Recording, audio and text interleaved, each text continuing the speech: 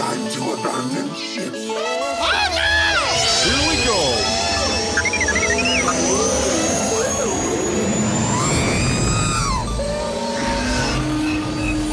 Can I persuade you to join us for a drink? It's a tradition.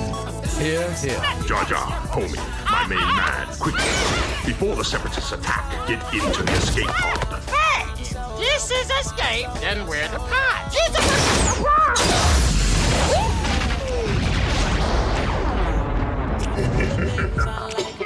Welcome back to Star Wars Escape Pod and another episode of Rebels Talk, where we take you back, all the way back to Star Wars Rebels and go through the series chronologically in order, leading you to Ahsoka. So if you're following along with us at home, you know to check the description of the podcast episode before you listen to the after show. And those of you who have done so will know that we are reviewing Season 3, Episode 3, 4, 5, and 6. Let's get into it.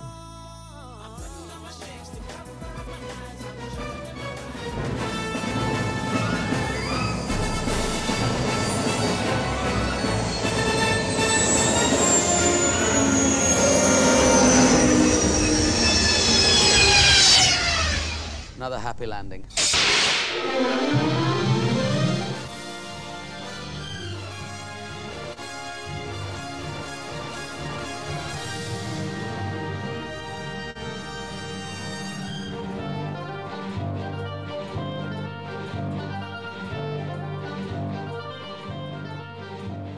All right, here we go again. Season 3, Episode 3, The Holocrons of Fate. Here we go. Well, yeah, that's right. What a way to kick things off with Return of Darth Maul and more Ezra. You don't sound too excited about that last part.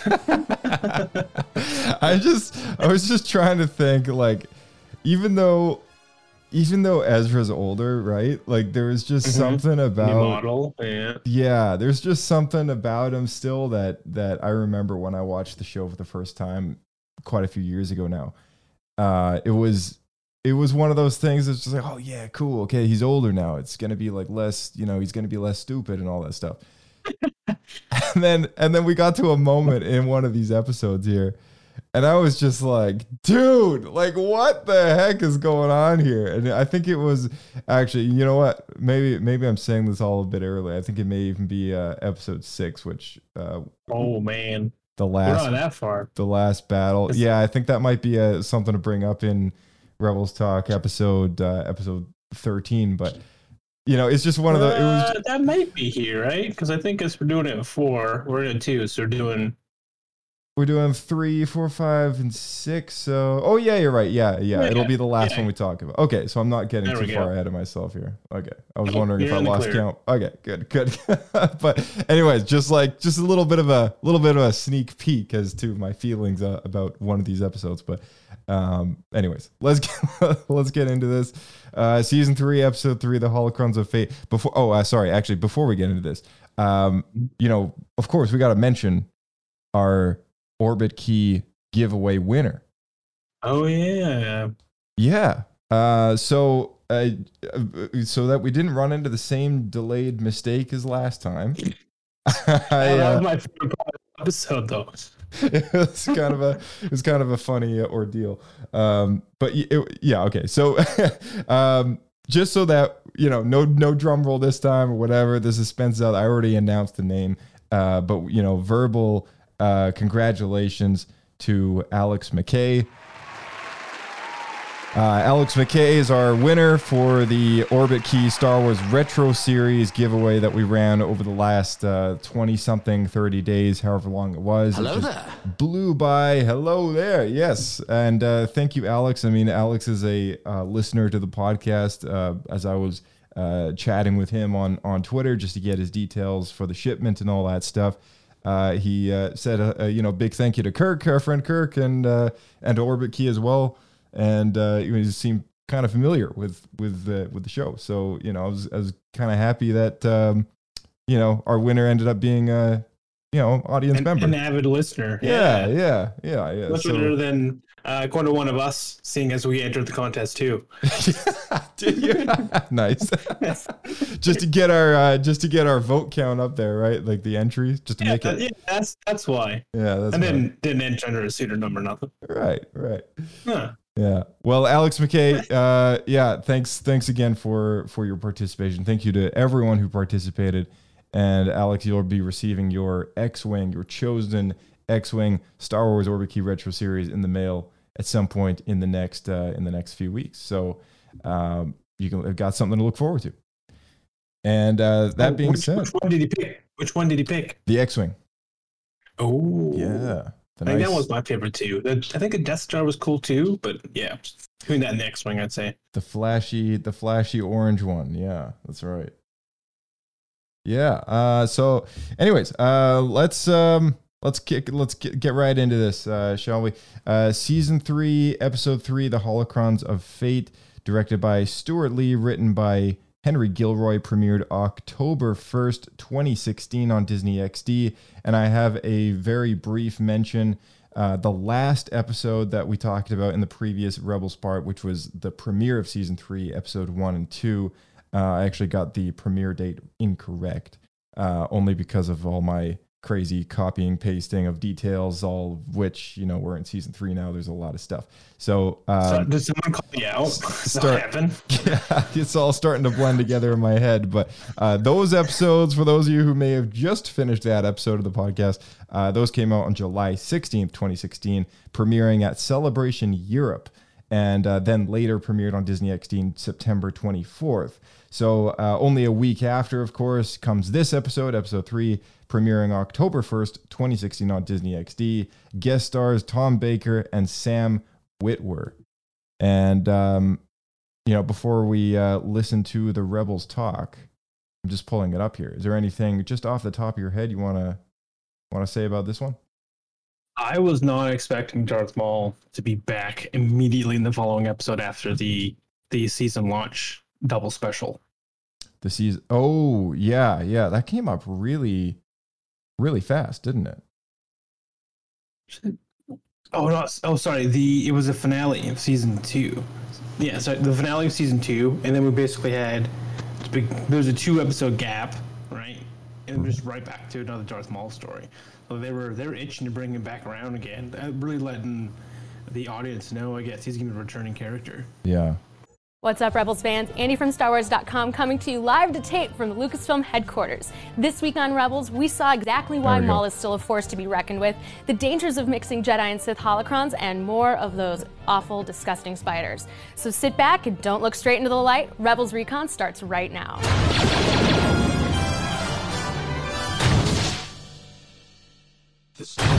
With the crew taken hostage by Maul, Kanan and Ezra agree to give him the holocrons in exchange for their friends. I shall be in touch with coordinates for a rendezvous. Seeking the Sith holocron, Ezra and Kanan contact Bendu, who warns of the danger in combining the holocrons. Once a secret is known, it cannot be unknown. But after Kanan manages to free the rebels, Ezra helps Maul combine the holocrons, revealing potentially dangerous secrets. I see him.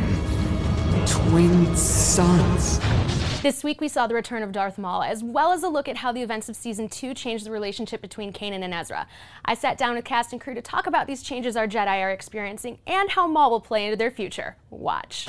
There's a lot of discussion going on about the balance in Ezra and Kanan's relationship being off. What was the state of their relationship going into this episode, and how has it changed after? We're still going to be dealing with the fallout from the Season 2 finale for a while. It's not something you could easily forget. And even though we advanced the timeline like by upwards of 6 months when we started Season 3, so much happened at the end of Season 2 that's going to take a while to settle. Ezra feels responsible for what happened to his master. And early in the episode, if you notice, Ezra's trying to be protective of him because he already blinded his master in his opinion. So once they get down in the tunnels together in this dark place, Ezra is surprised that Kanan came down there and he realizes, oh, he's not hurt. He's not as damaged as he thought he was. They both have to admit to their own faults and forgive. And forgiving is such a difficult thing for people. I don't know why. Admitting you're wrong is such a difficult thing because when you don't and fear takes you, fear leads to anger, anger leads to hate, and we see this on a daily basis right now. How can Ezra help Kanan get back some of what he lost? He can continue to grow and listen and show respect for Kanan and enable him by showing him like, look, even though you can't see, I will burden more of the responsibility. And he does. Through season 3, we see Ezra grow so much because now he is kind of the de facto leader of the group on missions. We've seen other characters get tempted by the dark side many times. How does Ezra handle this differently? Ezra has a very strong family support system going for him. So even though he can be tempted by the power and wanting to use it to protect his family, he's got loving people around him who care about him. I've always felt that one of Anakin's downfalls, like it's never that Anakin was innately going to be evil, but the people around him, the Jedi, in their lack of compassion, in being so selfless that they almost forgot to care. Beyond temptation, I think he's also figuring out an angle. That's risky because you can't really game the dark side, but at the same time, I think that gives him a sense of alertness. At least he has the ability to see through Maul's attempts of temptation. Like he knows to the degree that he can't trust Maul, but what he does with that, I mean, that's what makes him Ezra. Darth Maul is back. How does Kanan handle him differently this time? There's a lot of anger there on Kanan's part, obviously. There is no way that trust is on the table. If Maul is a part of that equation, Kanan would want to be the closest one to him. He is not going to let him out of his Force-like sight. When we last saw Maul, he had been trapped on Malachor for quite some time. Now that he's escaped, what do you think is on his agenda? His victory last season was that he got off the planets, the key to everything for him.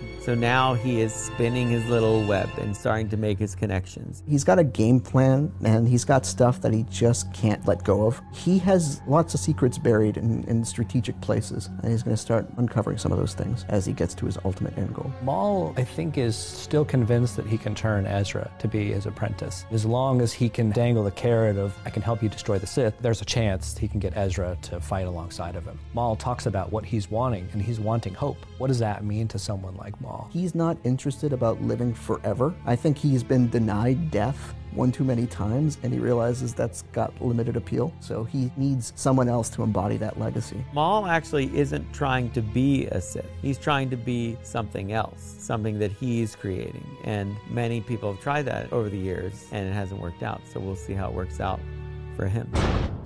All right, so there we go. Rebels Recon, everybody. What'd you think of that? There's some interesting stuff in there. Dave specifically said Maul succeeded last season because his goal was to just get off planet. So it makes me wonder, how long was he trapped there? Oh yeah. Well, okay. So this kind of intrigued me because when we were talking about this particular story arc last episode, it was just one of those things that I questioned. You know, why did Yoda give them the advice to go to Malachor, right? Mm-hmm. And I think there's a bit of a truth here when it comes to how they asked for a chance to destroy the Sith and they failed, right? And Yoda's advice to go to Malachor is perhaps that's what they wanted, right? And so, you know, they asked for a chance to destroy the Sith. That's the opportunity that presented themselves. That's what Yoda maybe sensed was an opportunity to do so. And maybe it was bad advice, you know, because maybe they were totally unprepared, right? Kanan says that, you know, he's like, hey, we failed. We asked for a chance to destroy the Sith and we failed. And that sort of answers my big question, I think, you know, as far as how did Yoda know, or like, why would he give them that advice if it was so bad, if he knew maybe bad things would happen? You know, we theorized about that a little bit. But yeah, maybe it's just as simple as, oh, well, he knows that Maul is there. And I don't know how long he's been there. I find that hard to believe that Yoda would send them towards Maul after everything he knows about him. Yeah, it is weird, right? Maybe he didn't know his Maul. Maybe he just sensed a Sith-like presence on the planet and just thought, well, these guys are asking to fight a Sith.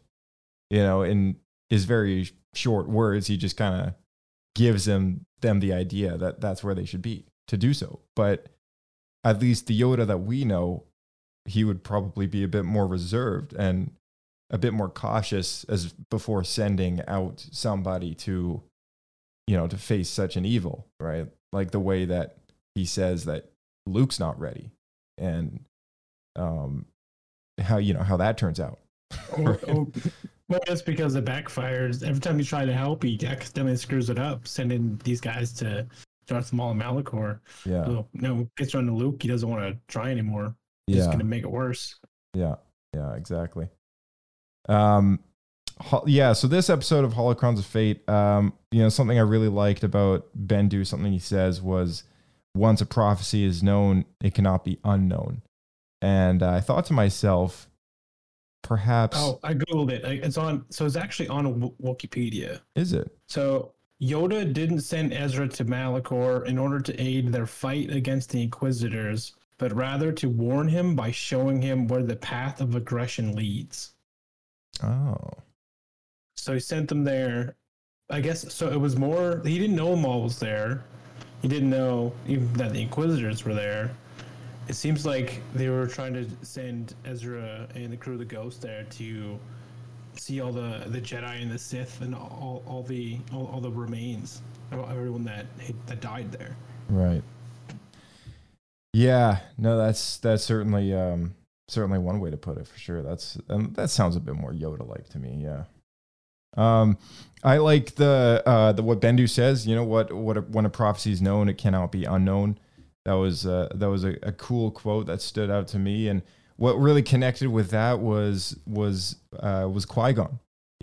Something that was discovered about him in the Master and Apprentice book was that he comes from a line of Jedis who have kind of been infatuated by prophecies and exploring sort of that unknown side of the Force.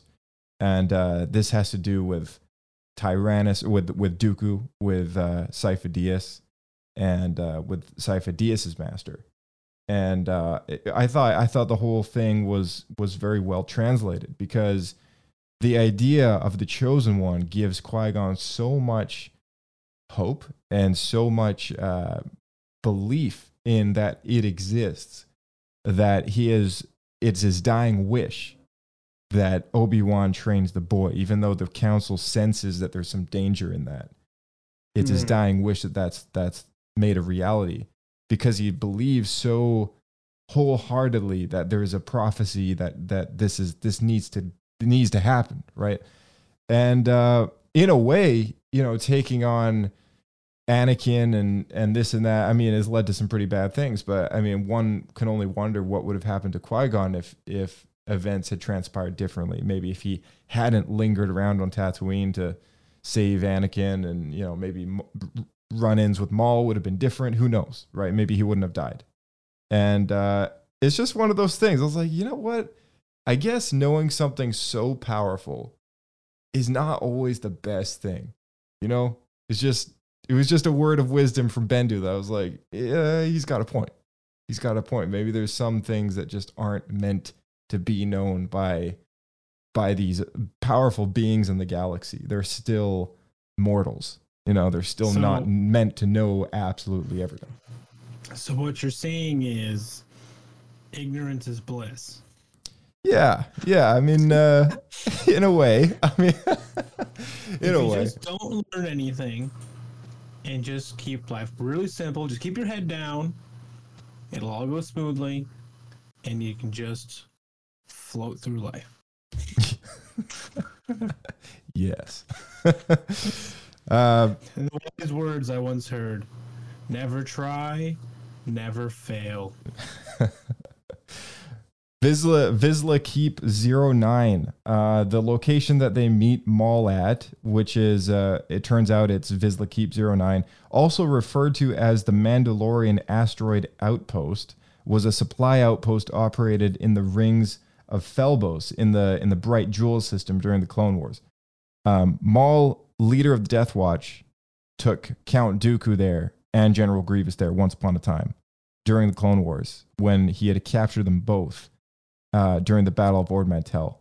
And the Jedi Order and the Republic had tracked them there, and the Shadow Collective, to that outpost. And there was a big assault that happened, big battle that happened on there. And a bunch of, one of the Jedis died, and, it was a very tragic sort of thing, and people got away. And that's this kind of space station amongst the asteroids that we were talking about. Yes, yeah. So where they meet Maul in this episode, that big asteroid ring. So that hangar bay and that whole base that was built into the asteroid. That's called Vizsla Keep 09. Vizsla named after the Vizsla clan in Mandalore, and that was a focal point during the Clone Wars. And if you're wondering, oh, I've seen the whole Clone Wars, where is that story? It probably means you haven't actually finished the Clone Wars, which is by reading the Darth Maul Son of Dathomir comic book, or the adapted episodes in the Dark Disciple novel. And I'm just saying that for anybody listening right now. If you haven't read those two things, definitely pick those up. Or even just a reminder, because I've read both of those things, but I did not realize that was the same place. Yeah. Those books in the comics came like 10 years ago.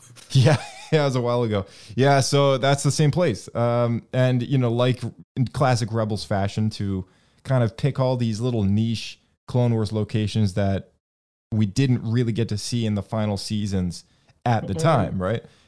Maybe they're already working on it, and Dave's like, well, we already have the model. Yeah, that's exactly what he's like. Well, it already exists in a story somewhere. Let's just reuse it.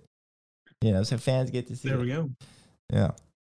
Darth Maul just slyly killing everybody. He's such a fox. I mean, like, this guy, right? Acts all friendly like. He's like, might I have a word with your master? And he takes him into the airlock. This poor blind guy is like, yeah, if you fail once, try again. He's like, see you, sucker. Pushes the button, I just thought it was just kind of funny the entire time. Getting worse all the time. Yeah. Meanwhile, he's like, yes, hello, Ezra. And then he whispers to his droid, kill the prisoners. All right, let's get on with business, shall we? He just felt like he was he's being such a fox this entire time, just classic. What I thought was very curious about his character in this episode was that it's revealed to us that Maul seeks hope beyond anything else. That's what he wants from the Holocrons. He wants hope. And it was such a curious request for an ex-Sith Lord to want hope, right? It's like, what does that look like for a villain to want hope? Like, I didn't even know that villains had hope. Like what is hope to them, right? To me, it felt like he no longer had a goal that he felt like he could achieve, or like anything to drive him. So he's looking for the next thing to strive for, right? Whereas I think that might be a big difference between a Jedi and a Sith. It's like a Jedi, if everything is really peaceful and going well, they're probably in a good place. They're just going to chill and meditate and whatever. Mm-hmm. But a Sith needs to be driving for something. Right. Yeah. That driven by power or Yeah. Yeah, and he's kind of in a weird spot because he's because he's really in a weird spot because he's not a Sith Lord anymore, but he's still driven by revenge, and it's just kind of a weird word to throw around when we're talking about sort of the king of all revenge, which is Darth Maul himself. That's pretty much what he lives for. That's how he survived in the first place, and he wants hope. It's like, what does he want hope for? I was just like, it made me think. I was like, does he hope to see, the Jedi and the Sith all burn someday? I really don't understand. Well, I think the issue is he's at a point where he knows he can't overthrow Palpatine, and the Jedi are really all gone. Mm-hmm. So, all the things he wanted to do are no longer doable. So he doesn't know what else to do. Right. What is revealed to him in the Holocron is kind of surprising, something we'll talk about much later in the series. But for those of you who might already know, maybe we'll keep it under our belt for now. But it is kind of funny to see him, talking to himself, running out of the room, going, "He lives, he lives." We should probably quote that. Yeah. It was really good though. It was. Seeing him get so much more reinvigorated. Definitely. It was we've known him for so long. You can't help, even though he's a bad guy. Yeah. But you can't help but feel bad for him when he seems so lost and helpless. Oh yeah, for sure. You almost kind of feel bad for him in a way. Absolutely. Ezra's vision isn't sure. He's not sure what his vision means, but he isn't even sure that his vision is his own vision. It might be Maul's vision because things got a little clouded in there. As they're both looking into the same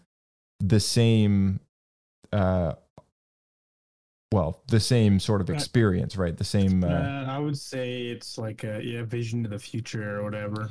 Yeah, and what was interesting to me is that Maul seeks hope, but Ezra seeks an answer to destroying the Sith, right? Yeah. And in a way, they're both looking for the same thing.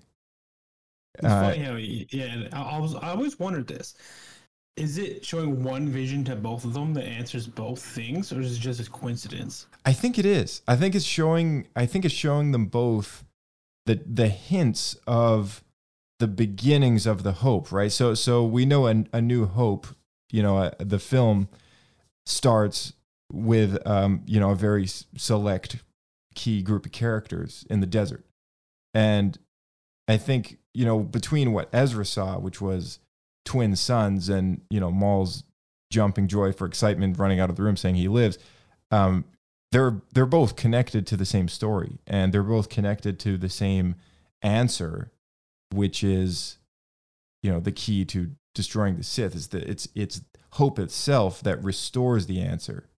And I think it was which the answer being redemption for Vader. And I think that was sort of an interesting thing, as they were both sitting opposite of each other with different requests, but also seeking sort of the same long-term sort of general concept, right? And even though they were sitting across from each other, I thought it was kind of interesting that they both saw different perspectives of the same answer. I thought that was a very good way to tell the story. You know what I mean? Yeah, no, for sure. Yeah. It's interesting because does Maul? No, Maul leaves. Oh, but I think he hears Ezra, right? He overhears Ezra say, "Twin sons." Yeah, he does. So they both know what the other person was seeing. I can just imagine that scene going very differently as Kanan's trying to find Ezra in the bright room. Meanwhile, Ezra's like, "Twin sons," and Kanan in the background, instead of what he was saying, "Look away," he was saying, "Look away." Instead, I could just imagine that, "Ezra, don't tell Maul what you're knowing." Shut up! Shut up! You're telling him the answers. Don't reveal your cards. If only, probably would have, saved Maul's life at least. Yeah. Oh, jeez. Oh my gosh. All right, Pablo. I have a few questions around this, though. Yeah, sure. So, I'll go with the vision side of it first. So, this came out before Rise of Skywalker. So, does that mean the vision of seeing the way to destroy the Sith being what's leading to what seems to be Luke? Does that make it no longer? I mean, does it mean they failed because Palpatine lived? Well, yeah. I mean, I hate to take a massive steaming dump on the sequels again, but I mean, it's just one of those things that complicates those kind of questions, right? Because they changed it from Vader being the answer one, I guess. The answer that I would give is Anakin is forever and always the chosen one. I think the new answer is now there's a second chosen one. Rey is the chosen two. Yeah, or maybe Rey is just the one to. Let's call that from now on. Anakin. When we say the chosen one, we mean Anakin. When we say the chosen two, we mean Rey. The chosen second. Yeah, the chosen two. Yeah. It's just one of those things, right? Like George Lucas has stated it. Anakin is the chosen one. And I feel like every other Star Wars story in the book has lived up to honoring that story, right? Right. And if we consider the sequels at all, we consider them continuities of that story. And, they shouldn't be changing anything. So what those movies are doing is recreating the same story over again with the same idea. And it makes it all that more confusing because now this thousands of years worth of prophecy leading up to this balance of the Force only took 30 years to unbalance and get rebalanced again by, some random chick from the desert.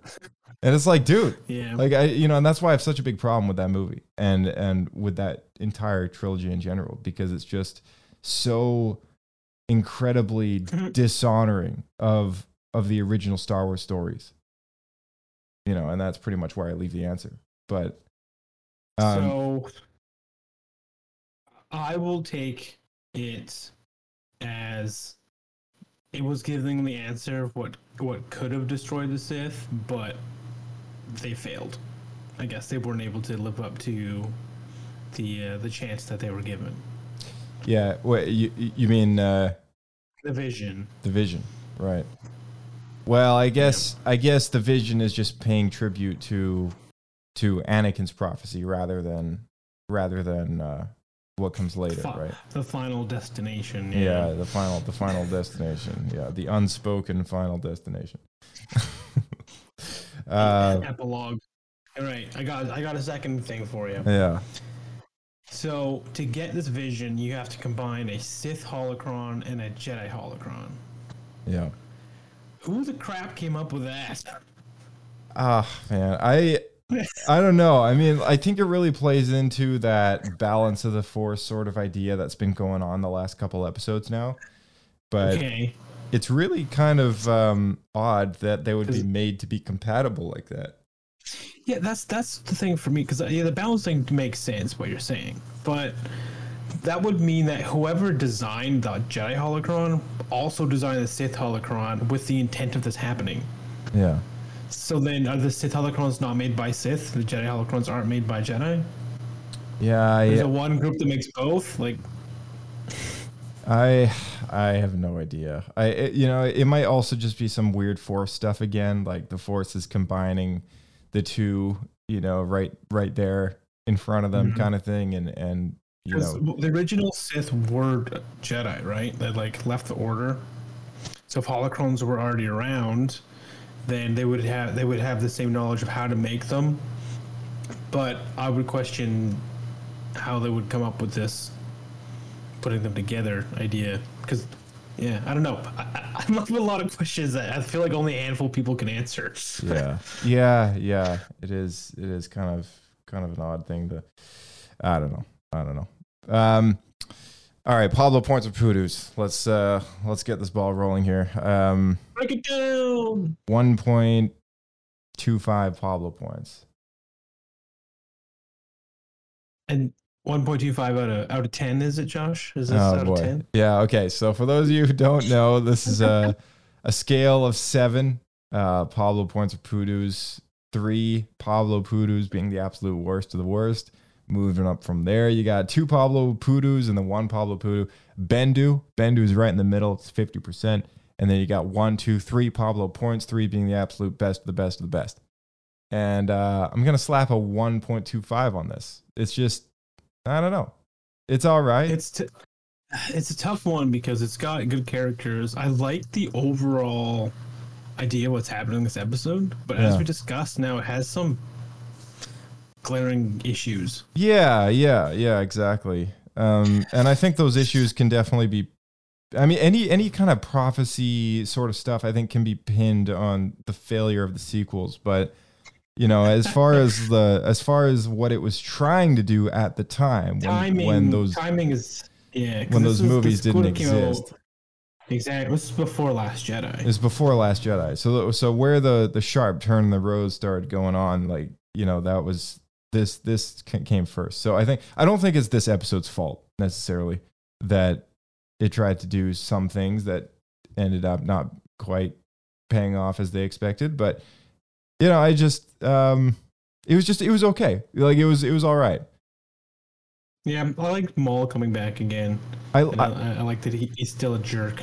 Well, something we didn't talk about very briefly, because I know we're 35 minutes in. I don't want to spend all our time on this one, but I really like the test that Bendu put Kanan and Ezra through. That was something that they didn't talk about in the Rebels recon.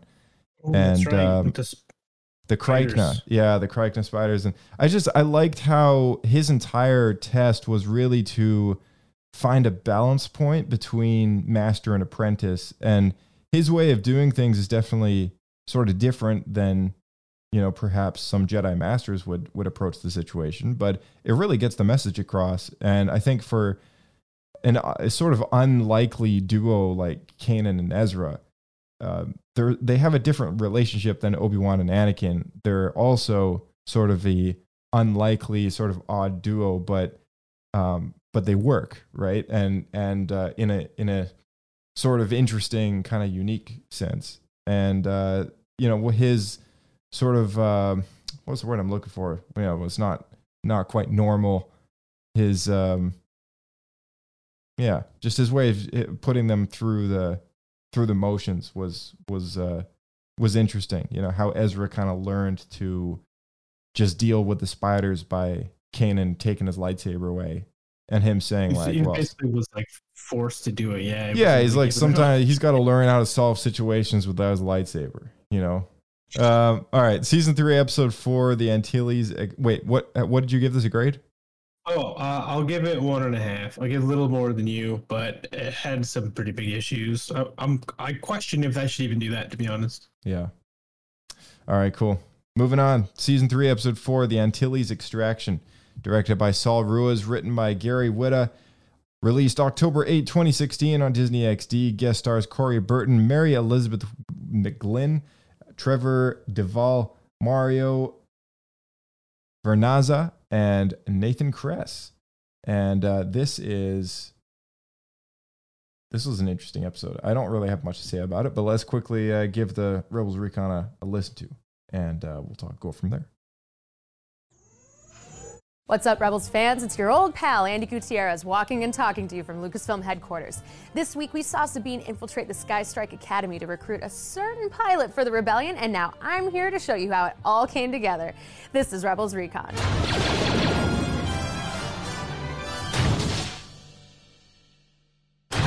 After an Imperial ambush on a supply transport, the Ghost crew gets word that there are sympathetic cadets at an elite flight academy. The mission is yours, Sabine. We've arranged to insert you into a squad of new cadets headed for Sky Strike. While undercover, Sabine identifies the pilots and makes plans to extract them for the rebellion. My real name is Sabine Wren.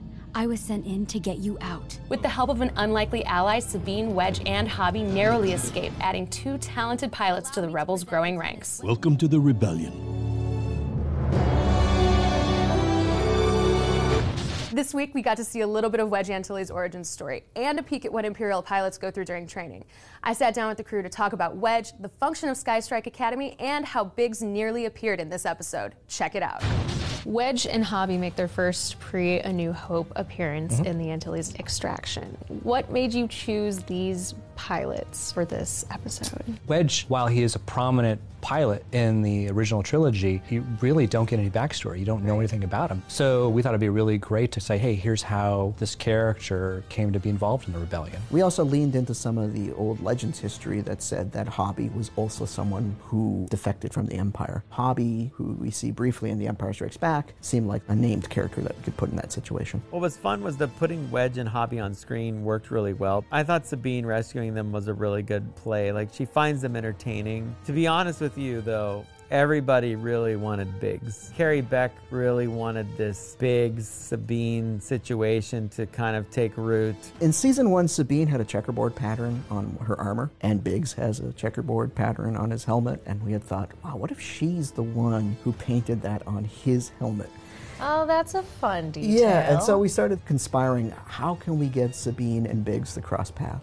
But there wasn't enough of a story there for us to continue down that thread. What's the function of Sky Strike Academy? Is this like the Top Gun of the Empire, or is it just, one of many flight schools? I think it's the Top Gun of the Empire. In our mind, anyway, we wanted to show that there's a wide range of Imperial facilities. And obviously, the way the Empire goes about creating their armada is numbers, sheer numbers. If there's any indication that there is an Imperial that is considering defecting expecting from the best of the best, then you're gonna do whatever you can to facilitate that. And getting Fulcrum into that situation, it emphasized the urgency of it all. It's not just you're getting a washout pilot, you're getting, the top dogs. I think the Empire's interested in volume. They want you to follow orders and report in. And that's kind of what the rub that Wedge and Hobby have, is that, like, this isn't what we signed up for. Like, we thought we were gonna be pilots, and we're just cogs in the machine here. And we're killing indiscriminately. And we thought we were serving the Empire, like doing good for everyone, and we're clearly not. They're really trying to break your morality in these places and just have you be weapons. Can you elaborate on how this academy might be similar or different to the one that Sabine was in before her time with the Rebels? It's more specifically a flight academy, whereas I don't think Sabine specifically went to a flight academy. She was probably in the MIT on Mandalore. Okay. So if you think about it, she's like the smartest of the smart, working on advanced weapons. So she's definitely in another class. So for her to actually excel at this academy would be no big deal. The Mandalorian government and the Imperial government are kind of together on this, and they are taking these super warrior kids like Sabine and milking them for all of their knowledge that they can. There's actually a much more insidious plot there that we're going to find out a little bit more about in season 3. All right, so what do we learn from that? A few things. Yeah, there's a few neat things in there for sure. I know. Well, did you expect them to do Wedge? That was news to me. That was interesting. I gotta say, like, Wedge is, most people recognize him from. Sorry, that's not what I meant. I didn't mean Wedge. I meant. Well, they said they're gonna have another character in there. It's Luke's buddy from Tatooine, right? Yeah, Wedge. Biggs. Biggs? Oh, Biggs, Darklighter? Yeah. Wait, he wasn't in there. I don't know why. I think for some reason they said Wedge, I started thinking about Biggs. Oh, no. This is Wedge Antilles. Yeah, that's the Antilles extraction. So yeah, Biggs is, he's not in this episode, but yeah, Wedge is the most recognizable from the trench run. He's one of the surviving pilots who goes up against the Death Star, and I forget. Did he survive that? I think he did, right? Yep, he survives that, and then he is one of the leaders, I think, in the battle of the second Death Star in Return of the Jedi. Yeah. So something that. So I took a quick Google on Wedge, and I realized that something that just really caught my eye here. I want to share with you. So in the Star Wars galaxy, would you expect there to be a lot of different names, like across it? Like there's like trillions and trillions of people, right? Yeah. So get this, the last name Antilles, the Wedge Antilles. So there's basically like half the cast has a last name Antilles. Yeah, I know. It's so ridiculous, because I think maybe it just might be like someone needs a last name, like let's just Antilles. Random. Yeah, Antilles in the Star Wars universe is like a very common. It's like Smith. Like Smith. Okay, yeah. I was wondering that because on Alderaan there's a Bail Antilles who's a senator. So that means the two senators of Alderaan are Bail Antilles and Bail Organa. Yeah, they both named Bail. Yeah, exactly. Yeah, what is this? It's a little ridiculous, but I don't know. It's like Smith. And then in A New Hope, you open up the Tantive with Captain Antilles. His first name is Remus Antilles, and then you end the space battle with Wedge Antilles. Yeah. Thanks, George. Something about this episode is Ahsoka has revealed that she's not the only Fulcrum out there. She's one of many Fulcrums in a network of Fulcrums. Damn. Fulcrum being the spy network. And Fulcrum, the name itself, didn't show up at all in Andor, because I think that's a little too early in the time frame. But it would be interesting if they threw that term around in season 2 of Andor. And I think that would be a cool continuity thing. Would you say? Oh yeah, tie it all together. Like, that'd be cool. Yeah. Because at this point, season 2 of Andor would have happened and overlapping Star Wars Rebels. Yeah, it would be. It would be kind of around the same timeline here. So then they would, it would make sense then to hear a little bit of overlap in terms of maybe it's like an Easter egg sort of thing. Because if we're picking up where season 1 ended, then we're still just looking at one small cell. That's the only thing, right? So it's pretty isolated from the rest of the rebellion. But if it is closer to this timeline, it seems like the rebellion, all the cells are kind of coming together. Yeah. So just so everyone is aware, quickly looked up the definition of fulcrum because it seems like a very specific word. The definition is a thing that plays a central or essential role in an activity, event, or situation. Research is the fulcrum of the academic community. That's an example. Oh, there you go. Wedge's recruitment into the rebellion, I feel like, was that a story that you would have wanted to see, as a fan of A New Hope? And so in this sort of circumstance, it's fine. If it was a comic or a small book, that's fine too. Do we need a whole movie about it? Probably not. I felt like it was already stretched for Han Solo, who also was a TIE fighter pilot. Yeah, that's right. I don't know. I mean, like, to me, I think Wedge, to some people, right?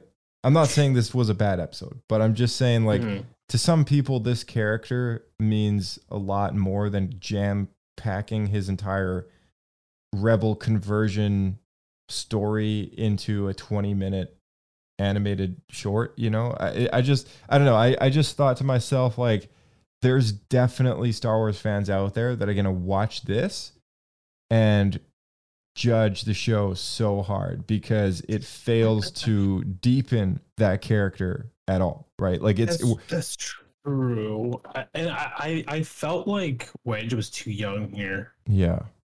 Like when we see him in A New Hope, which doesn't seem that far away. In New Hope, he seems like he's like 30. Yeah. Yeah, and he's like... at least. And then here he's like 16. Yeah, it's a little weird, right? I don't know. I just like, to me, I was just like, this failed on multiple levels to give me a convincing Wedge Antilles origin story for the rebellion. Like, he's such a prominent character in that final sequence. And he was a huge character in the old EU. He had a lot of like novels around him and stuff. Yeah. He was part of Bryce read a lot of that series. What's the name of it? X-Wing. Yeah, it was the X-Wing series. Wasn't there like a subtitle to it, like Dark Squadron or something? I can't remember. Yeah, something like that. But it's also to be. I mean, we were just talking about the sequels. I mean, it's to be noted that Wedge Antilles showed up in Episode 9. He was one of the. That's right. He was on the Falcon. They brought back Dennis Lawson to play him. And I believe the actor is also the real life uncle of Ewan McGregor. That's right. Which is also kind of a big deal. So like the character is not exactly your average background Joe. Like he's a prominent EU character. He's a prominent character within the canon. He's been included in multiple comics and novels. I mean, maybe that's why they picked him over like I mentioned, Biggs, or maybe over Porkins.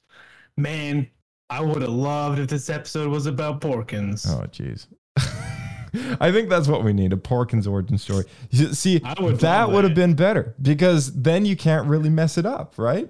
Like, we're talking Wedge Antilles, and we got 20 minutes of him going from Imperial Cadet to Rebel sympathizer, and he seems like a good guy, like when we meet him and everything. But I don't know. I was just thinking to myself, it just wasn't convincing. They didn't describe him.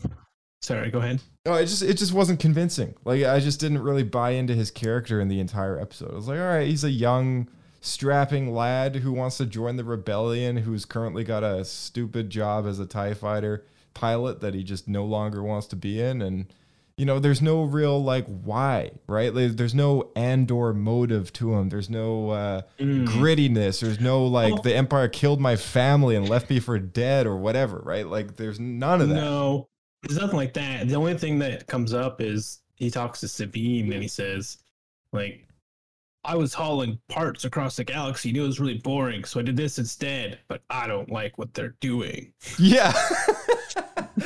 Yeah. And then meanwhile in his head, he's like, no, she's really hot. I think I'm gonna join her team now. Do all the rebels in the rebellion look like that? Damn. Sign me up. Damn, who's that? Oh man. Check out the curves on that armor. Oh, geez. All right, that's enough. Check out that blaster. All right. Pablo points of Poodoos. I'm giving this 1 Pablo Poodoo.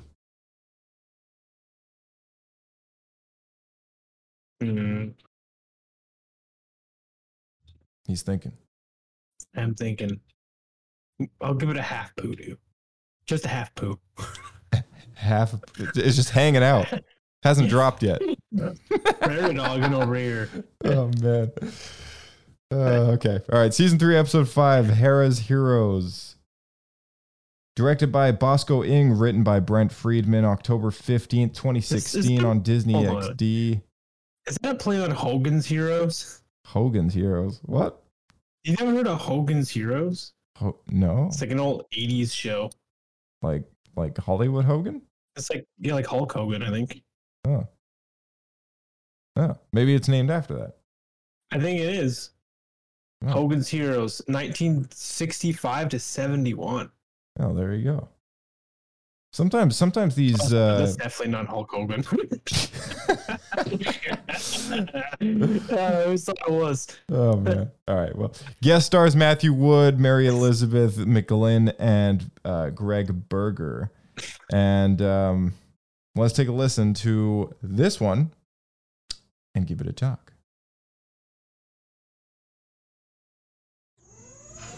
Hey Rebels fans, Andy from StarWars.com here again at Lucasfilm headquarters. This week we saw Hera go head to head with Thrawn in her own home, and now I'm here to take you behind the scenes and show you how it all came together. So grab a priceless family heirloom and get comfortable in your chair. Rebels Recon starts right now.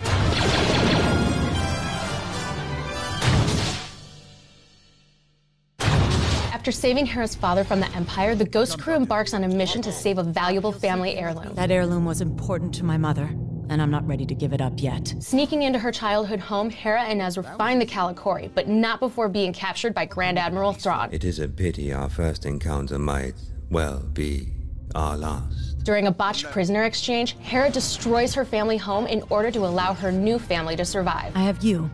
I have my father, and I'm surrounded by my family every day. This week saw Hera reunite with her father, Cham Syndulla, to try and save her family's history on their home planet of Ryloth. I sat down with cast and crew to talk about what life was like during the Clone Wars for the Syndullas, why family is so important, and what it's like for our rebels to face Grand Admiral Thrawn. Watch.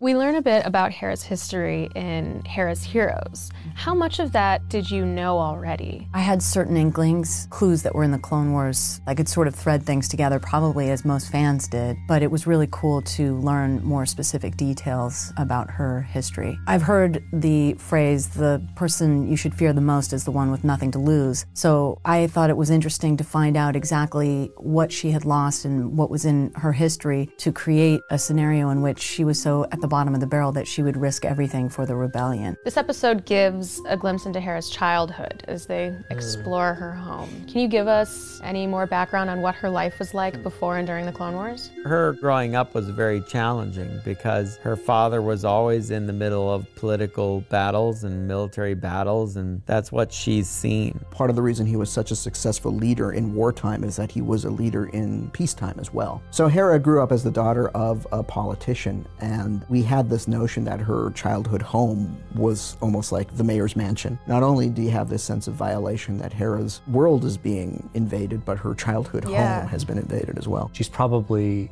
as Thrawn was saying, forged by war. Her resilience and strength as a character is really evident when you kind of see where she came from. You understand meeting her father, why she's so strong. Ezra escorts Hera through her home. What do you think that adventure means to those two characters? I feel like Ezra's relationship with Zeb, we've seen that grow and the brother bond that they have. Chopper's always with him. Sabine, they have that relationship. Kanan is almost like a pseudo-father in a way. And Hera, that relationship we haven't seen the full potential of that. And I think that's a really cool thing in season 3 because it grows even more after that. But that was a big step in, I think, more of like a mutual respect for each other as well, because no one really knew Hera's backstory. Does the Calicori have any real-world inspiration? Yeah, the idea of a heritage quilt, where each generation of a family will add a new square to it, yet it's all there for everyone to kind of look back on the past and get a sense of the personality of their ancestors. We wanted it to be connected to her mother because we put so much emphasis on her relationship with her father. The more that we realized that it was important to be a representation of family and that each generation could add to it. So as a result, it's something that Hera can then further customize as the series continues. The rebels finally come face to face with Thrawn in this episode. What have they learned about their adversary up to this point? Really, they don't know what they're up against. They had a narrow escape with him and steps into shadow. I think the idea is he's not really well known, and partially why is because any rebel outfits that he's come into contact with, he's wiped them out. One of the key things about Thrawn in our series is that for him, a victory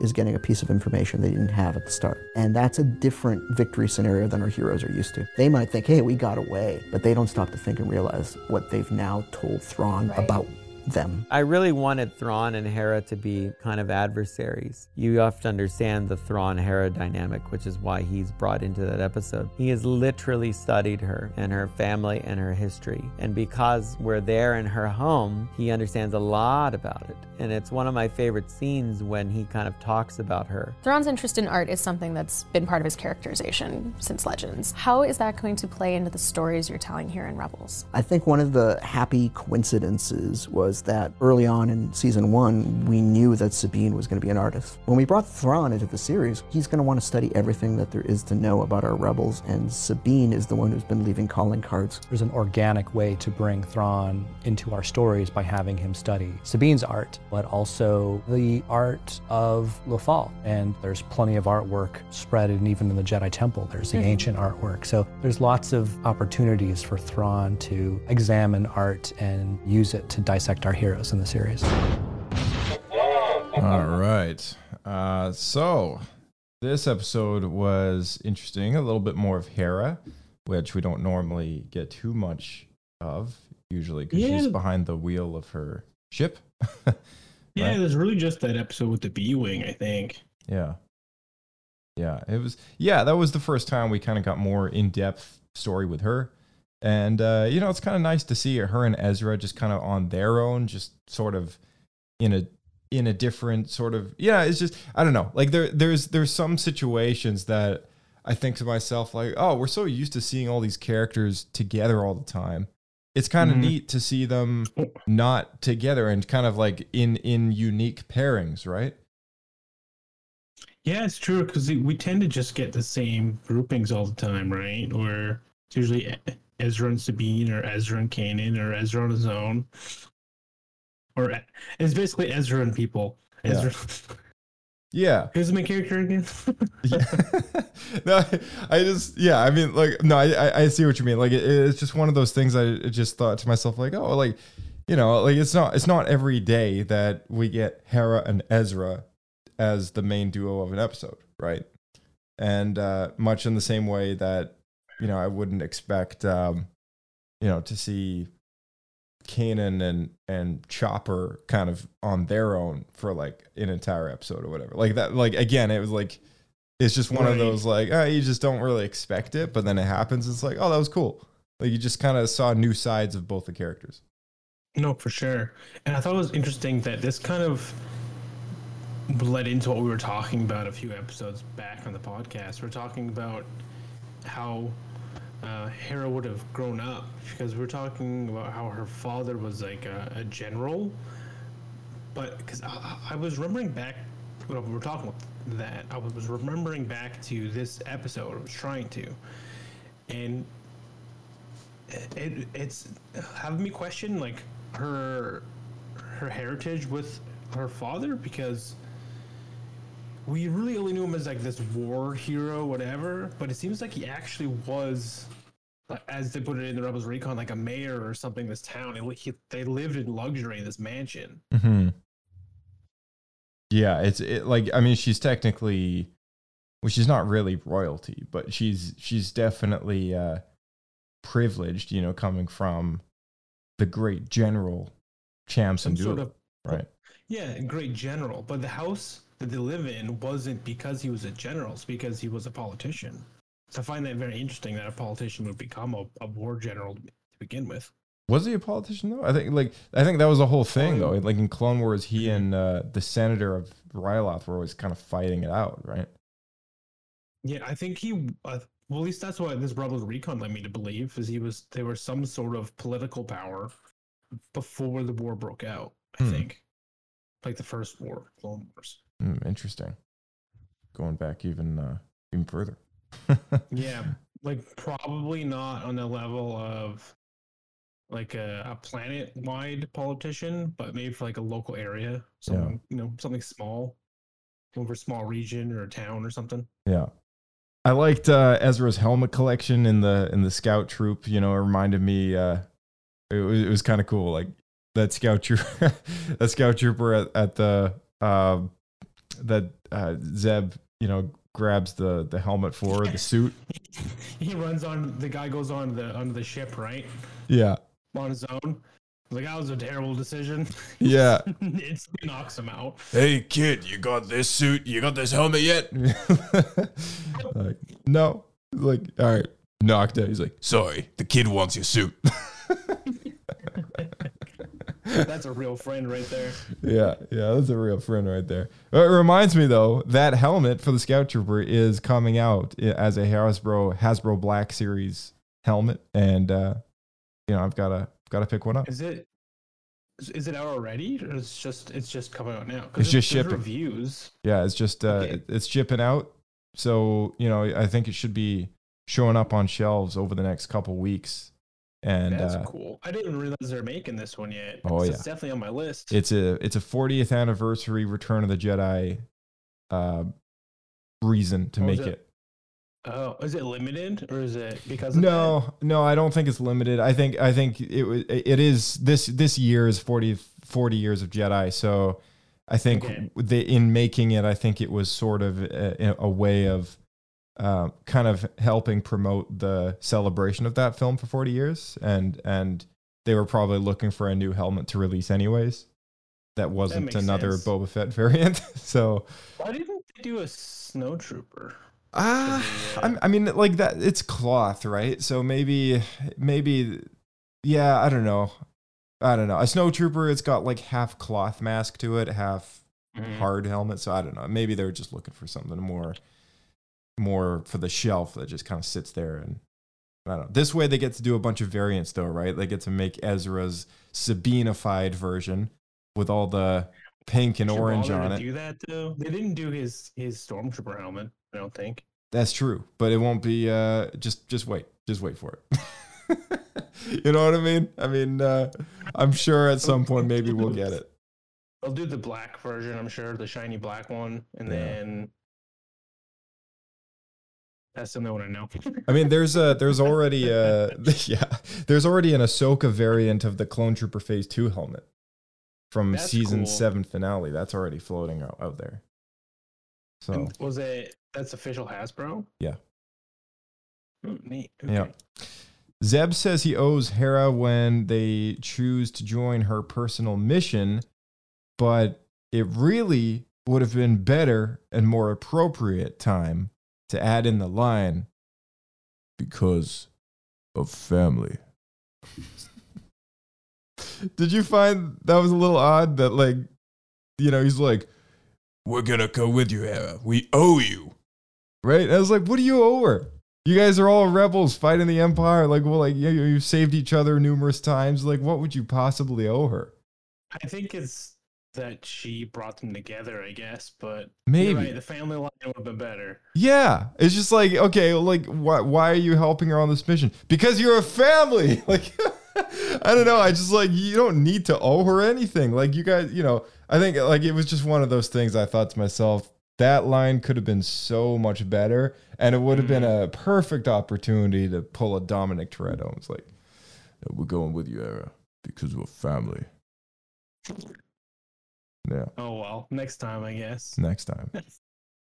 I think this episode, even more than it was about Hera, I felt like it was really showing Thrawn. Yeah.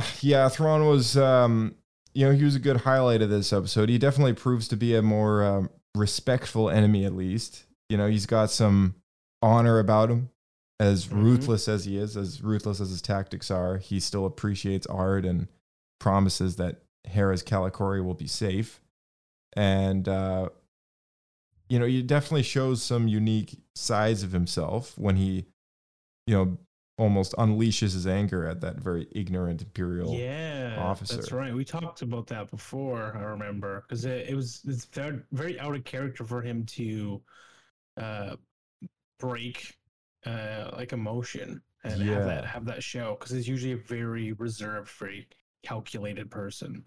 And this is a long time ago now, when I think we first talked about it when it came out, this You and I 101, and I really didn't like that because it kind of broke who Thrawn was a bit, what he was from the novels. And I think Dave Filoni specifically talks to the reason of this is it's showing that Thrawn still has some personal growth to do before we get to his place in the post Return of the Jedi world. Yeah, that's it's a good point. And the post Return of the Jedi character to have some development. Well, and back then though, like, we didn't realize that there were plans for that character, in the post Return of the Jedi time frame. I mean, you going back to Star Wars Rebels, we didn't even know about, this was before Disney Plus was even a thing.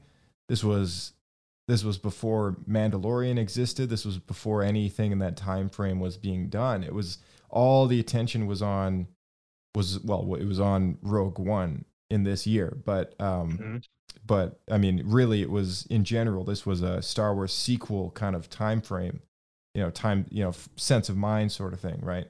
All the toys, all the action figures, all the books, and to have an animated series that kind of takes place where it does, and bringing in a character like Thrawn, to me at the time, I always thought, well, maybe it's because there's no room for him where the continuity is going. Maybe it just doesn't make sense to have that character exist between episode 6 and 7 anymore. Maybe this is Dave's way of kind of shoving him in the canon where he can, so at least right? He exists. I guess for me, I always kind of kept the Thrawn trilogy as canon because it was just so good. Head canon. the head canon. Just like the Plagueis novels there too. I guess now it wouldn't really make any sense, would it? Like the way that things are going now with Thrawn and the shows and everything like that. It's getting a little crowded. I don't know. It really depends, I think, on Ahsoka. Whatever they do in that show. Yeah, it really does. Really does, for sure. Because I think if they were going to do a Thrawn trilogy recanonization, they'd have to fit it all in post Mando, right? Because that's where I think the Ahsoka series takes place. Yeah, I could see something like that happening. I don't know. We'll have to wait and see. But my fingers are crossed. Definitely something we'll talk about. I think when we watch Ahsoka and when we do those after shows, we'll definitely be talking about this. Absolutely, especially Heir of the Empire. Should reread those novels just to see the connections. It's been a while. Yeah. That's a good idea, actually. I might do that as well. Pablo points or Poodoos? I like this one. 2 seems a bit high. You go 1.5. We'll go 1.8. 1.8 Pablo points. All right. Yeah, I'll go 1.5. It was good. I liked it. It's It's good development. Like for me, it was mainly about showing Thrawn to the audience, because if people hadn't read the books, I don't think they would really understand his character too well up to this point. We're getting a much better look at it. Yeah, it's a really good point. Yeah, it definitely a better episode to highlight his character. Wonder if George Lucas liked this one. If he was here, he'd probably be like, yeah. Who's Thrawn? Yeah, I liked it. That was good. Oscar. Yeah. More intense. Yeah, you didn't go too far in any place. No, it was kept under wraps. Is that going back to when he was like, I may have gone too far a few places? Yep. When they did the Phantom Menace review.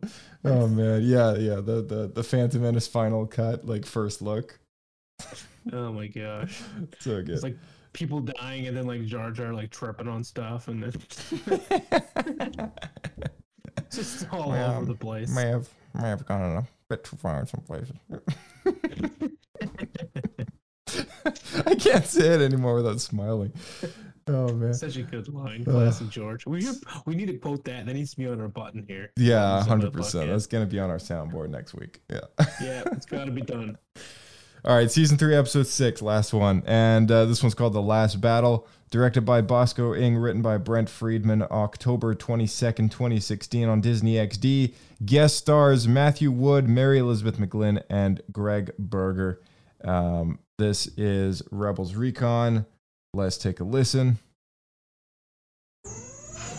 What's going on, Rebels fans? It's your internet pal, Andy Gutierrez, beaming at you over the airwaves of the information superhighway from inside Lucasfilm headquarters. This week, Rex finally got a little Clone Wars closure in The Last Battle, and now I'm here to take you behind the scenes. This is Rebels Recon.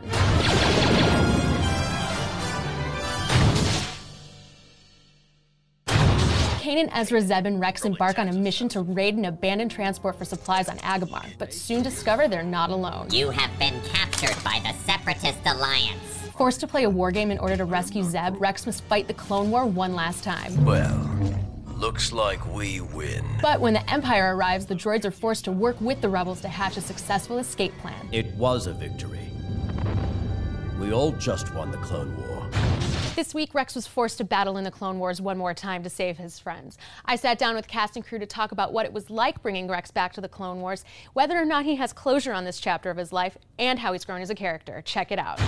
Captain Rex returns to the Clone Wars in The Last Battle. Yes. What is it like bringing him back to the era of fighting with battle droids and the Separatists and the Republic? Bringing Rex back into a Clone Wars scenario is very surreal. He's done this so much that he's able to jump back into that, and as well as to sort of assist the others in setting up exactly what the deal is, because they don't understand what this deal is. In The Last Battle, our heroes get to relive the Clone Wars a little bit. As a veteran of that show, what is it like for you to return to this era? Oh my gosh, it's like coming home. I developed the series with Dave and George in the beginning. Kind of taking a revisit to that was really awesome. It was so interesting to see battle droids again. There's that moment when stormtroopers are fighting battle droids that this whole thing felt like, wow, we're actually doing this. It's something that you kind of wondered about but never actually got to see. Honestly, it felt the most like we were playing with toys from different toy lines that we've ever had on this show. Rex is quite literally a relic of the Clone Wars. Do you think that this experience has given him much closure? I think absolutely. If you think about how the Clone Wars ended with Order 66, the clones never got a chance to finish their mission. Rex is such a good soldier that the idea that he never had a good sort of mission completion has got to be this hole in his life. The war was basically yanked from under him. I got to think that the way the clones are engineered, that's got to be something that hovers over their heads. How do you think Rex has grown since the last time he fought in a Clone Wars type scenario? He's got the full authority of his experience, but I think he's also more mellowed in sort of a personal way. There's more humanity to him in a way, I think. Kanan also fought in the Clone Wars, but obviously had a very different experience. How can this more mature Kanan handle this experience differently? If anything, it gives Kanan an ability to look at his clone comrade as an equal. Because like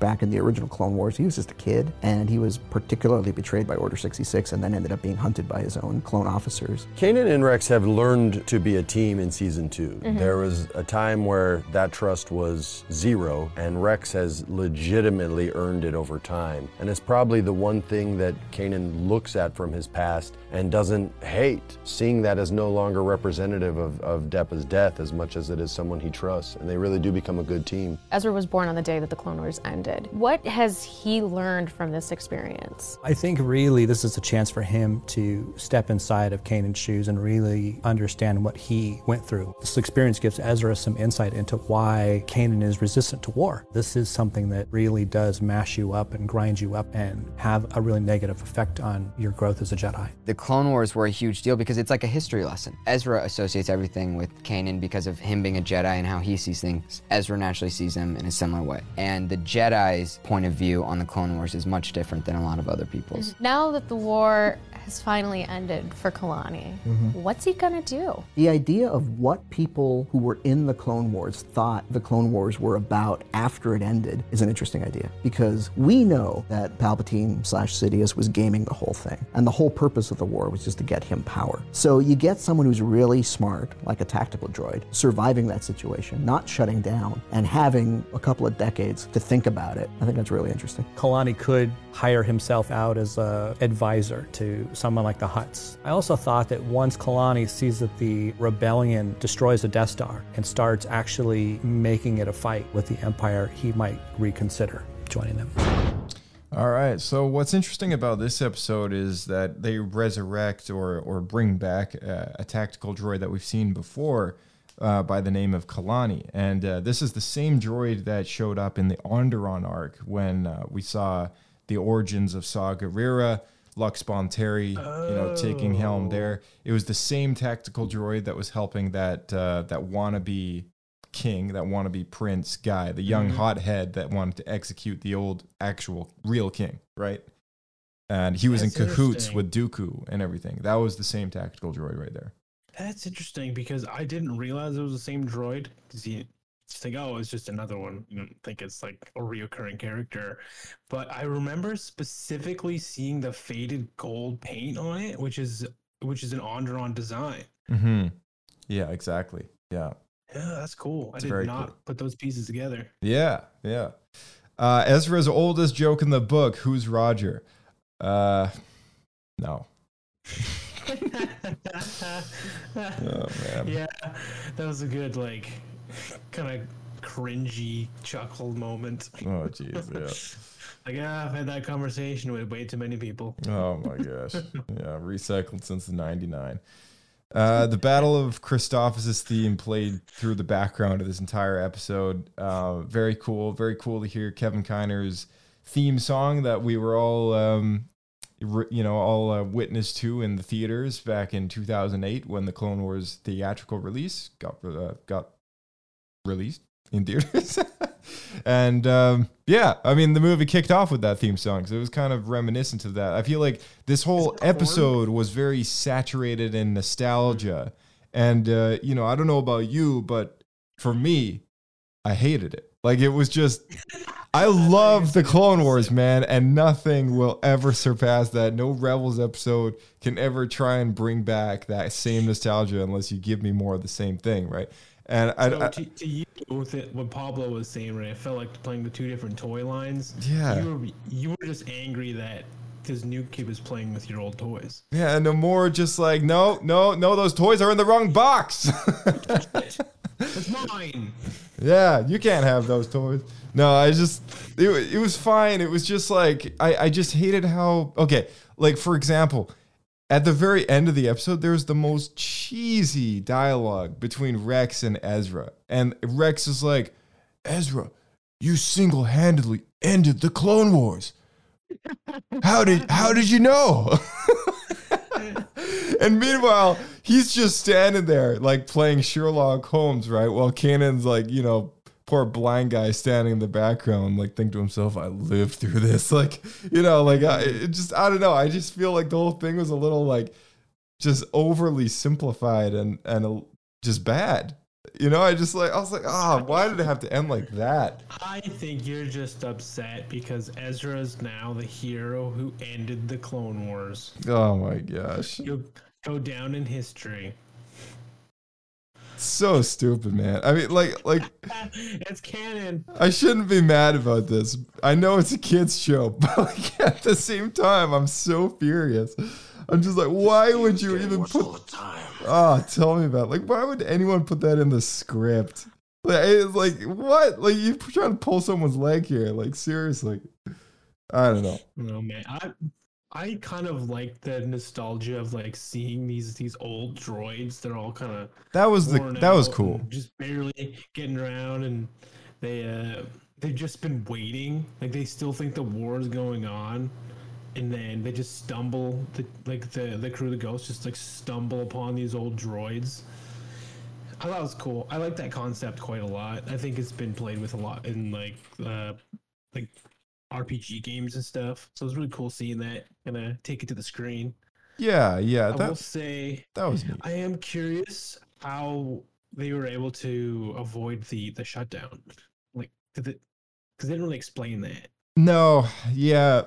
I mean, most battle droids are all operated by control battle stations, and I guess if there is no orbiting battle station, then they're controlled by something else, and it's possible. Were they in it? Was that a control battle station that was crashed that they were all fighting in? It was, yeah, it was, and I think when it comes to that group, like maybe that had something to do with it. Maybe there was still a lot of surviving droids on board. You know, the tactical droid, he operates independently. They were stranded on this planet. It's actually worth knowing that Onderon is in the same system, I believe. And Agamar is not too far away. And, it was like, okay, yeah, I can buy that. Like, Agamar, by the way, Agamar is an EU planet. There's a whole profile drawn up on Agamar from other Star Wars stories, back in the old expanded universe days. And this episode was kind of paying tribute to that as well. But I thought, it's just overall, like, it had some cool stuff about it. But I think the worst part is, and let me play it for you. That an army of Jedi, clones, and droids couldn't find the middle ground, but you did. Rex, all I did was point out that none of you were meant to win. You figured it out. Yeah, Rex, all I did was point out that you were so bad at your job that it took me to figure it out. If only there was an 8-year-old kid around when you were starting the war. I know, right? Yeah. Could put it all together for you. Outwitted the Jedi Council, all of the Neimoidians and the Trade Federation and the whole Separatist Alliance. Even though, Dooku knew. Dooku's probably the one other person. Maybe Maul. Point out that none but of everybody you were else. Ezra outsmarted him. And we needed to hear it. Agreed. I am satisfied if you are, Captain. I am. Very good. Well, I'm not.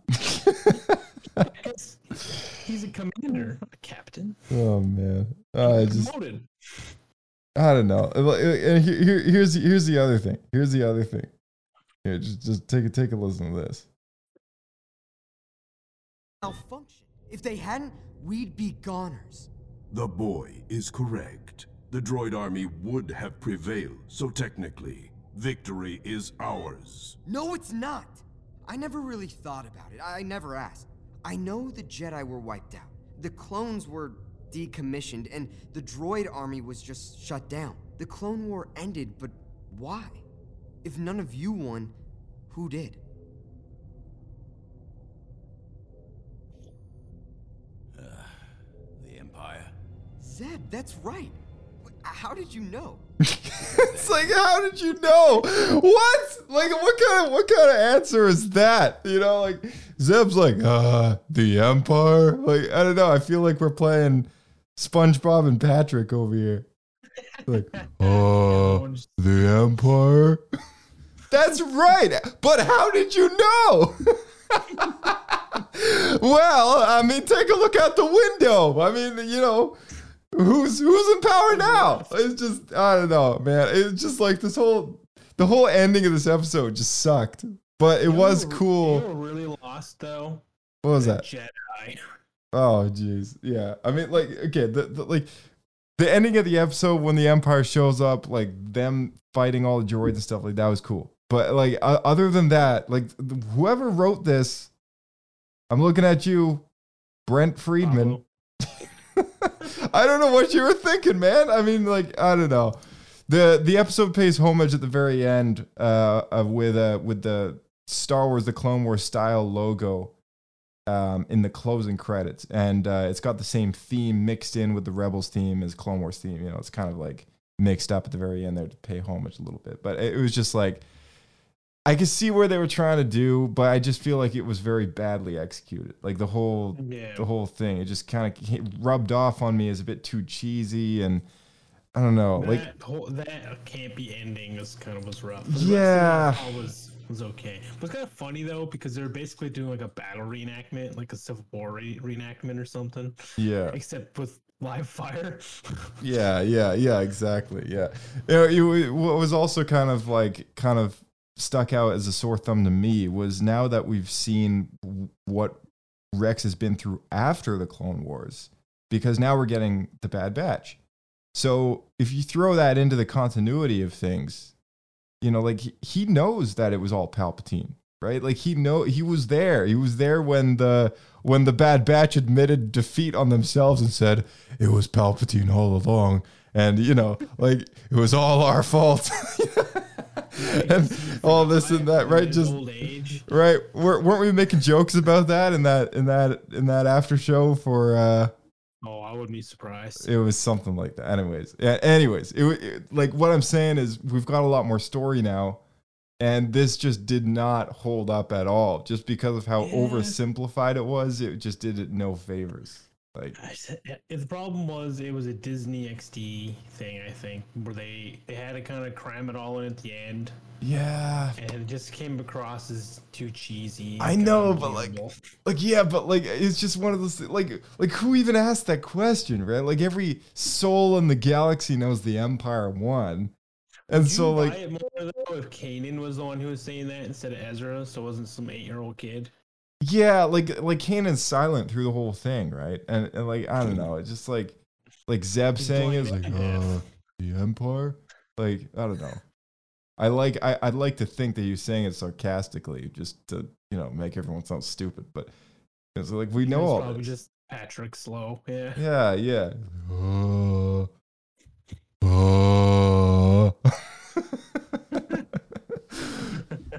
SpongeBob.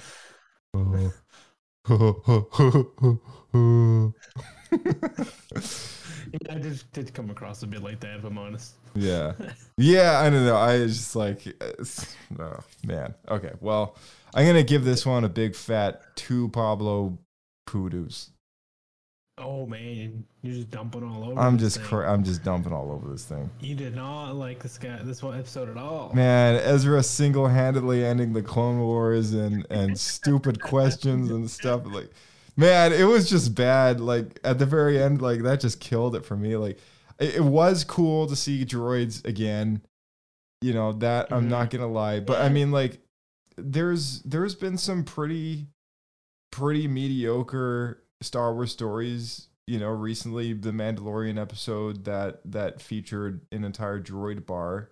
It was cool to see the droids again, but like at the same time, like the actual episode itself was nothing special. The Lizzo Jack Black episode. Yeah. In my opinion, it wasn't anything special, and I just like, this is kind of like because you're the most nostalgic for Clone Wars of everyone on the podcast. Oh, I totally am. You hate all the episodes that have to do with the prequels. I think that's just it, right? Because like I don't want some crumbs thrown my way. Like I want the real deal. Like I mean, I'm a Clone Wars fan to the frickin' core, right? And I don't know. I just like, to me that this just rubbed off as like a kind of a small backhand in the face. Like here's the end of the Clone Wars. The show is canceled. Suck on this, Right. Like and it's still bitter to this day. Hero now. Yeah. Here's your hero now, Ezra Bridger ending the Clone Wars. Yeah.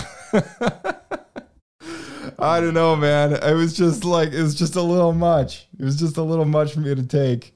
all in one episode. Maybe if they diced it up into two, it would have been a bit more bearable. But I don't know. Man. One was enough. One thing that I thought was actually pretty interesting was when the stormtroopers show up and they're like, "Oh man, is that what I think it is? Is that a B-1 battle droid?"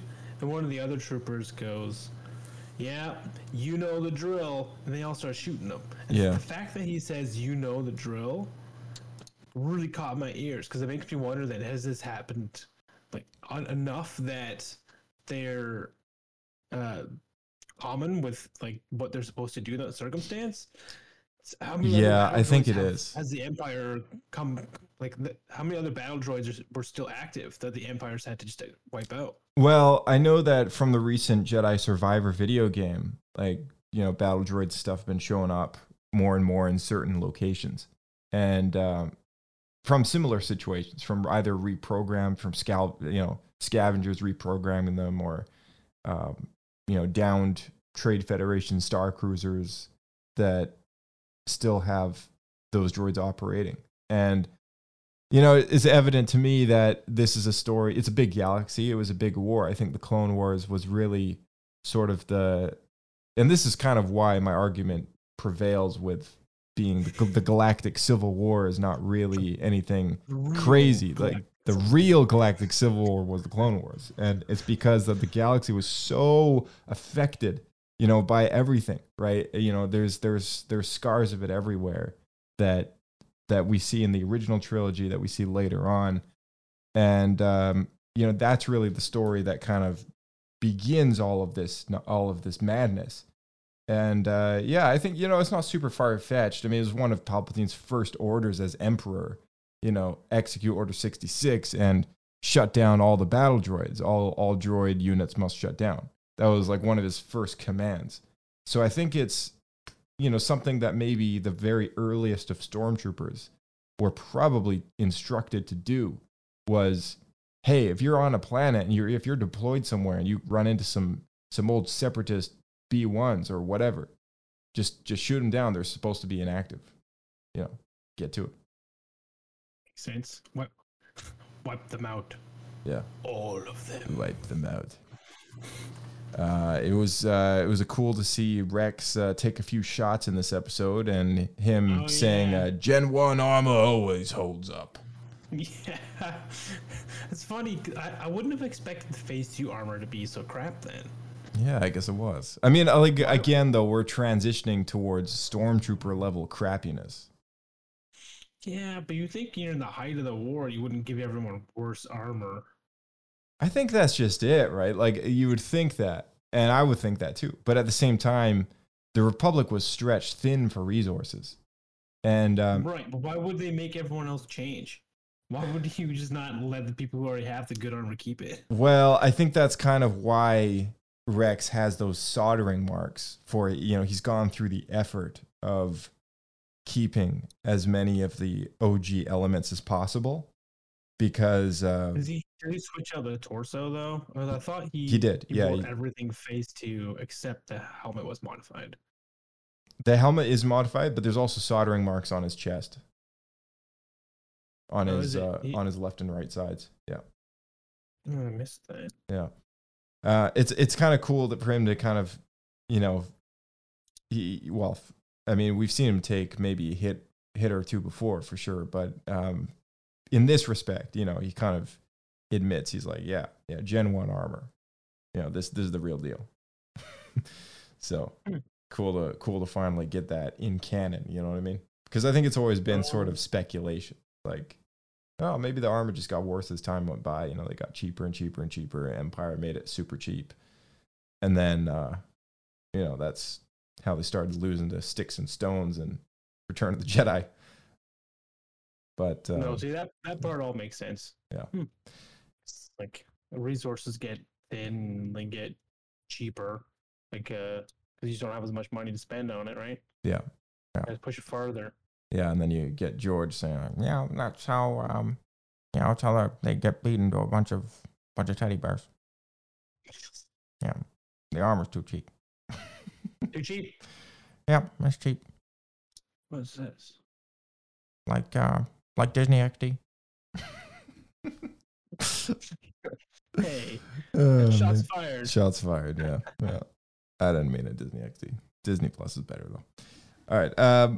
Let's give this puppy some Pablo points or poodoos. I think I already gave my score. I didn't hear yours though. I will give it 1 Pablo point because I thought it was kind of fun. I like seeing everything again. The worst part was definitely that Ezra line. That was really bad. The Ezra stuff was bad through the entire episode, man. Like he even messed up the whole plan. He did nothing good in this entire episode. He was just a pain. Oh yeah, you're right. And then Rex had to chew him out. Yeah, he was like, "Yeah, your actions cost the lives of our brothers. You know, Joe, take a seat." But it was just, I don't know, man. Like the entire episode, he was just being a pain. He was just being a nuisance and a thorn in my backside. You know, just in my head. I was like, oh man, stupid kid. Like just when I thought he was cool, he goes back to his old self again. And there we have it. But yeah, okay. Well, I'm glad it's given some love. I'm glad you're the one around here to appreciate it. That's cool. I don't know. I thought it was really cool seeing leftover Clone Wars stuff. That's really what it came down to. That's what I appreciate about it, though. I mean, like that's what I do like about it. I mean, as far as the bad elements go, is that really kind of it almost negated all the stuff I liked about it, and the bad stuff really stuck out to me as like, oh man, this has got to be the worst of the season. As a Clone Wars fan, I'm like, man, seeing it disgraced like that. Oh, jeez. I'm sorry, Dave. I'm sorry. I couldn't do it. But yeah, no, it's Do you think Story Group had a lot to do with this one? Think that might have been the issue? I think they didn't have anything to do with this one. I think that's why it's so bad. I'm just cracking jokes at this point. All right. Well, we should probably wrap it up. But yeah, as always, you know, thanks so much for coming on and chatting to all our listeners about Star Wars Rebels here. What do we got around the corner? We've got the next 4 on Rebels Talk, episode 13. We'll be going over Imperial Super Commandos, Iron Squadron, the Winkathu job, and Inside Man. That's next up. We gotta get Phil on for Iron Squadron. Oh man, we gotta call him up. I got like nothing to say about that one, but I think it's another last battle for me. Speaking of which, the last battle named prominently word for word after the final book in the Narnia series. I don't know if that title was taken directly from that or not, but you know, we know Dave's a big Tolkien fan. Maybe he's got some C.S. Lewis ties as well. So there you have it. That's everything. Any last words? I hope the next 4 are better. Yeah, I hope so too. All right, man. We'll catch you in the next one. We'll see you out there. Keep flying. All right. Thank you again to all our participants in the Orbit Key giveaway for the Retro Series. And congrats again to Alex McKay. Your order is on the way. And to those of you who have tuned in to the podcast so far and are still listening, thank you so much for, well, not only tuning into our Star Wars podcast, but for making your way this far into the episode. And we would absolutely appreciate a 5-star rating. If you have a few seconds to just hit that on Spotify, that would be amazing. And there is a Q&A thing now as well, so feel free to fill one of those out and hit submit on Spotify. We'll do our best to answer any that we get. And looking forward to hearing anybody who wants to get in touch with the podcast. All our socials are in the description below of every podcast episode. Subscribe to us on the YouTube channel and join the Discord. May the Force be with you, and we'll see you in the next episode of Star Wars Escape Pod.